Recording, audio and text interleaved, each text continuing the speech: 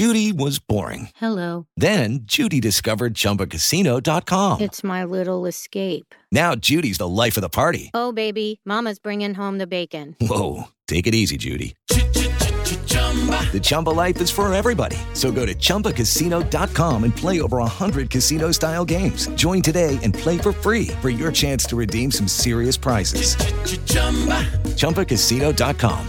No purchase necessary. Void where prohibited by law. 18 plus terms and conditions apply. See website for details.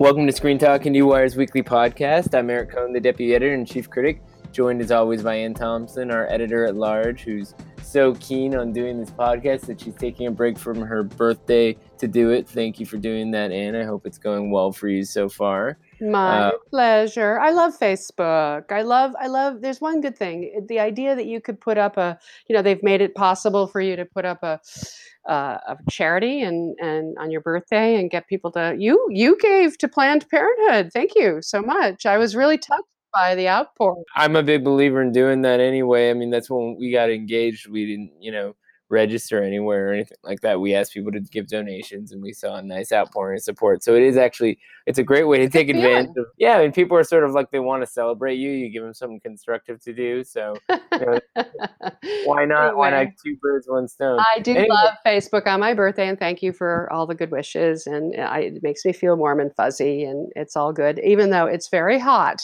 here in California.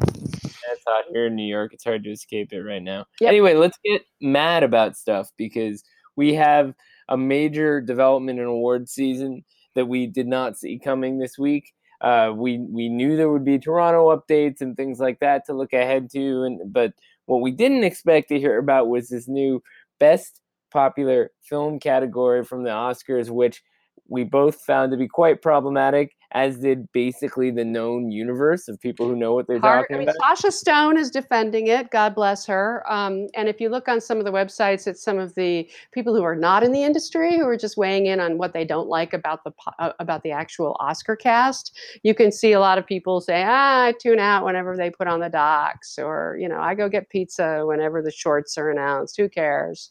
And there's a lot of nasty stuff on Twitter, where people say, nobody votes, having seen the movies anyway. What does it matter? But we do take it seriously. You know what? It matters. It matters a lot for a lot of different reasons. And one of the things that people have been talking about, obviously, is that, in a year when there's legit Oscar buzz for Black Panther, creating a Best Popular Film category that essentially, pushes a film of merit that's made at a larger scale out of the kind of main Best Picture category is considered problematic, even if it qualifies in both categories. And the question there is whether it will be hurt, and I would have loved to have seen them wait a year and let Black Panther do its thing. Or what was the rush, But they were under a lot of pressure from ABC.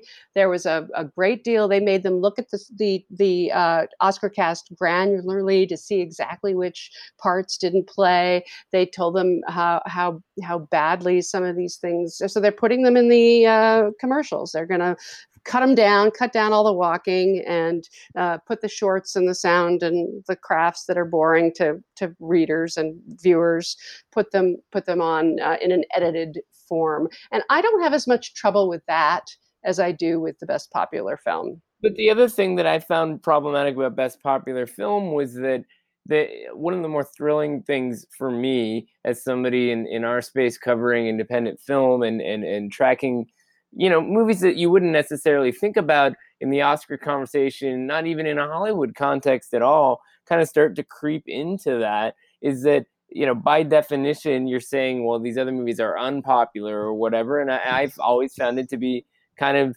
thrilling to see movies rise up rather than creating these bizarre categorical distinctions.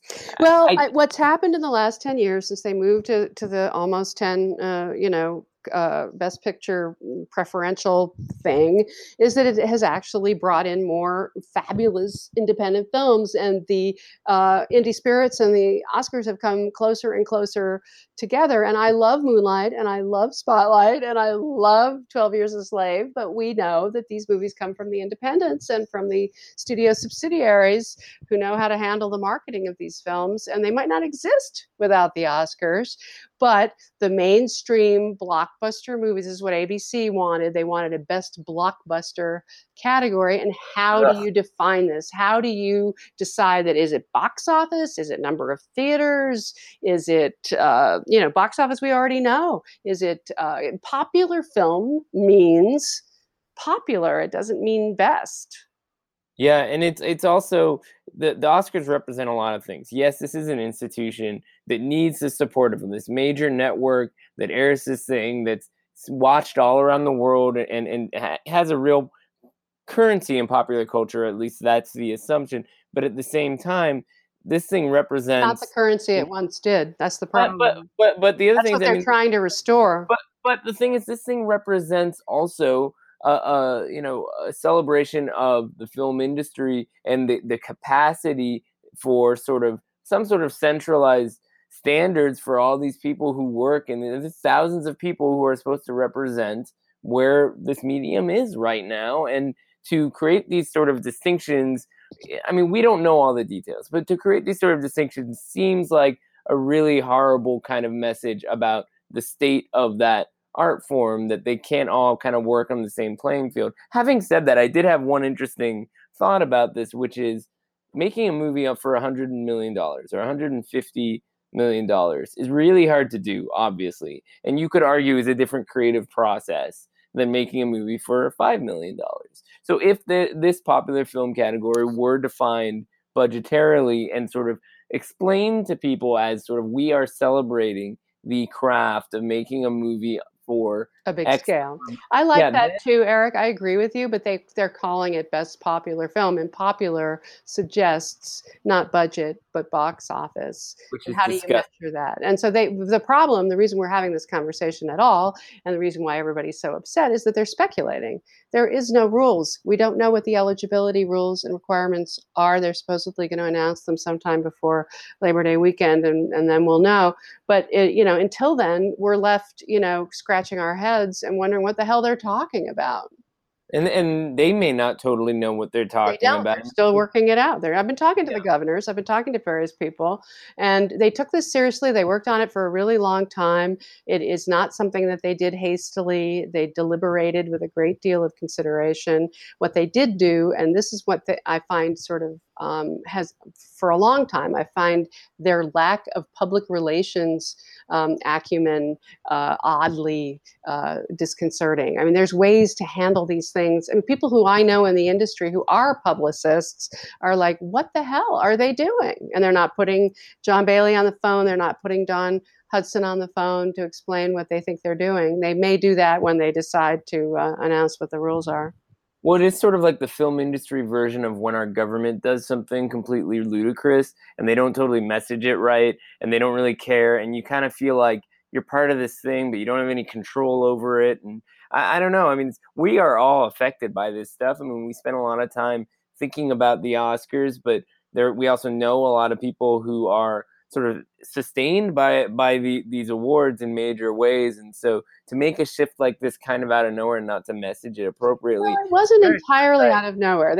We all knew that they were freaking out about the bad ratings last year, and how earlier this year, and really how they had to sort of come to Jesus with ABC and give them something to they're spending like $75 million a year for this, and they have a contract. It's like 10 years long, and they're really in bed together, and they're going to have. I'm worried they're going to put TV people in charge of the Oscars, that they're going to really, if you know anything about what TV producers do, it's really more it's a different enterprise than the kind of classy Tiffany program.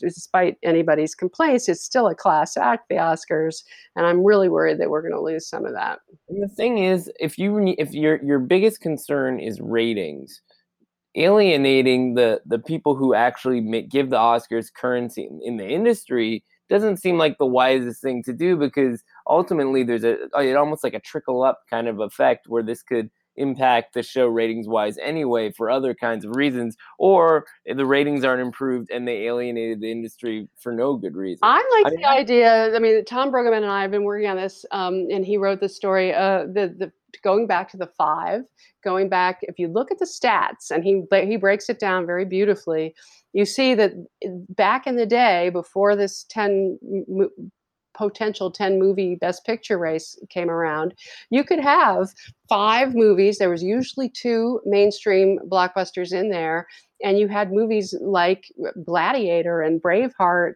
and Lord of the Rings and Titanic winning best picture. And it's in the last 10 years that with the preferential ballot, that all these more independent movies have been doing. I'm not saying they shouldn't be in the race. I'm not saying I don't love them, but if you want the ratings and you want to have mainstream blockbusters included, you have a better shot of it with the top five and getting rid of the preferential ballot. I totally agree. I mean, it's a very good argument. It seems like such a no-brainer.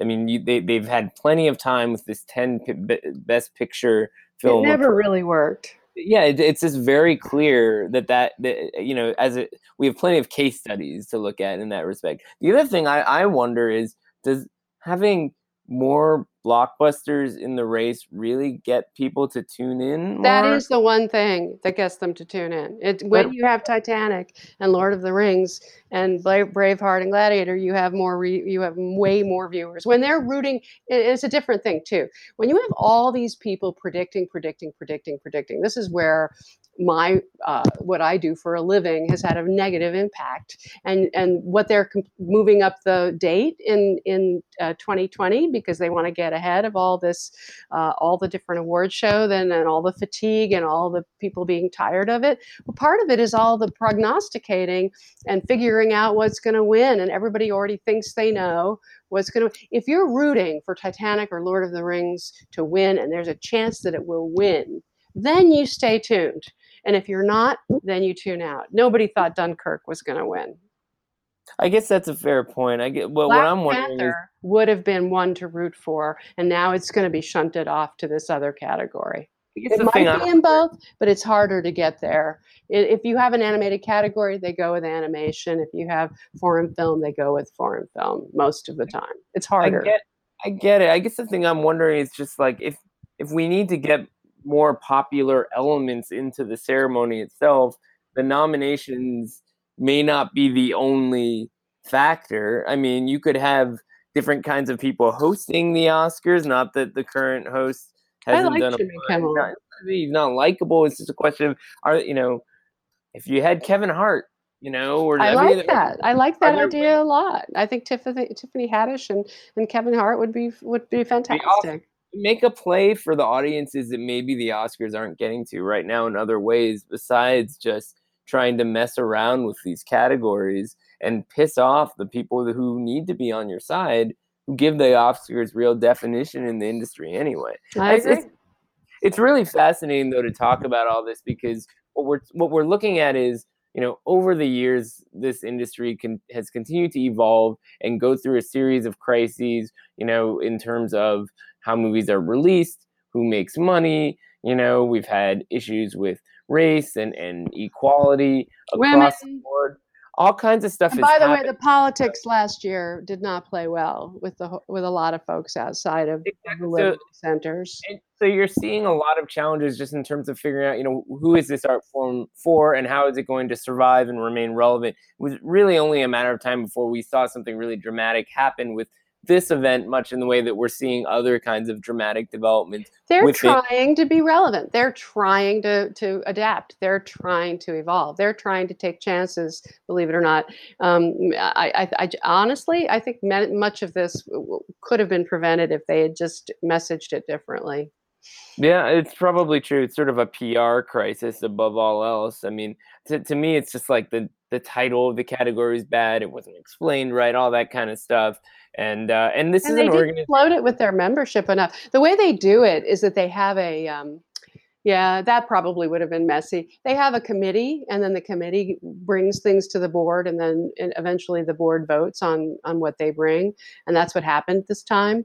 But I really, they really don't handle it well. That's all I can say. There's got to be a better way to handle this stuff.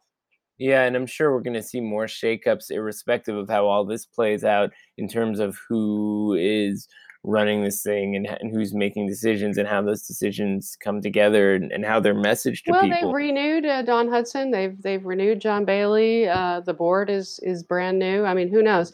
The other thing that's sort of a question mark is the new date and how that affects all the other things in the industry with the distribution, with when you release your movie, when how much time you have to market, how much time you have to take advantage of the amount of time once you have a nomination in the marketplace. There's a window there where you make a lot of money. They're not thinking about that. They're not thinking Yeah. about that. I think it's really crazy too, because the moving the date up is so much more dramatic than most people would realize, because if you think about the way the calendar is scheduled, it's like playing Jenga. Like, you move one piece and there could be some That's sort right. of disastrous All collapse. I these mean, other people are going to try to get ahead of it and all. yeah, I mean, look, I've been the chair of the New York Film Critics Circle for the last year and a half, and picking our date around the Golden Globes date, which moved up a few years ago, and that screwed up some stuff because we've got the NBR date, and then there's the Palm Springs and the awards they do. I mean, just a couple weeks can have reverberations all the way into the previous fall. You know, they're all trying to figure it out, and they're all scratching their heads, and they're all working it out, and they're in a bad mood, you know, because it means that you can't do it the way you've gotten used to doing it. But I mean, I want to think of this as, this should be seen on some level as a positive challenge for somebody to solve. I mean, bringing in somebody call MIT and treat this as like a science problem. Like, how do you They've been having research into all this. They figured out, they have obviously figured out they need more blockbusters and they need fewer categories that nobody cares about. That's what and they need a 3-hour show instead of a 4-hour show. This is what they figured out, and they're not wrong. It's just a question of how to address it. So the other thing that I think is really important to point out in all of this is that it's not like the Academy is this ginormous, very wealthy institution that's making these decisions because just because it can do whatever it wants. I mean, the Academy is a very important organization. We know a lot of people who work there. They work very hard to do a lot of things besides the Oscars, and not just give out grants and stuff, but create long-term ways to sort of preserve and celebrate the art form. There's this new museum opening in LA, which is going to cost how much exactly, Anne? $500 million. And it's a question of needing the income from the Oscars. It's the way that they make the most money every year, like $75 million from ABC. And they've got a contract going forward for years to come. So they have to make it work. They cannot let this big institution that is so important go down in flames. And unfortunately, the museum is kind of a risky prospect as well. It's taken longer to build, and there's no guarantee that the whole thing is going to generate enormous numbers of people visiting and going to its programs. But we shall see. Yeah, it's just hard to. Well, I guess it's almost like you could use this case study in a business school to kind of look at, why is this organization all of a sudden, not all of a sudden, but sort of it's sort of crept into the DNA in a way that it's so beholden to the network that it needs to be making decisions that seem rash in order to sustain things that are incredibly important, and not just important from a commercial standpoint, but important for people who just treasure movies as an art form. Like, there is something legit going on here. No, they are balancing all of these different things. They're balancing the show, they're balancing their membership, they're balancing the Tiffany brand that is so valuable that cannot be sullied. They're balancing all of these things, and it's not working. It's just not working right now as they try to move into the future. And they are trying to evolve, and they are trying to be innovative and stay relevant, and they know they have a problem. This is not news to them. They're sincerely trying to figure it out. So bottom line, we want the Oscars to succeed. This is probably not the best way to go about it, but this is something that will continue to evolve, and not a conversation that's going to end anytime soon. So next week when we reconvene, I'm sure we'll have more to talk about along these lines. And of course, there will be more film festival updates, whatever is happening to the future of award season. We do have one that we are currently in that will continue to evolve. But in the meantime, and please, before we get into it now, go enjoy your birthday, and we'll Thank talk. you, Eric. And thank you for the Planned Parenthood thing. That really made me happy. Bye-bye. Bye-bye.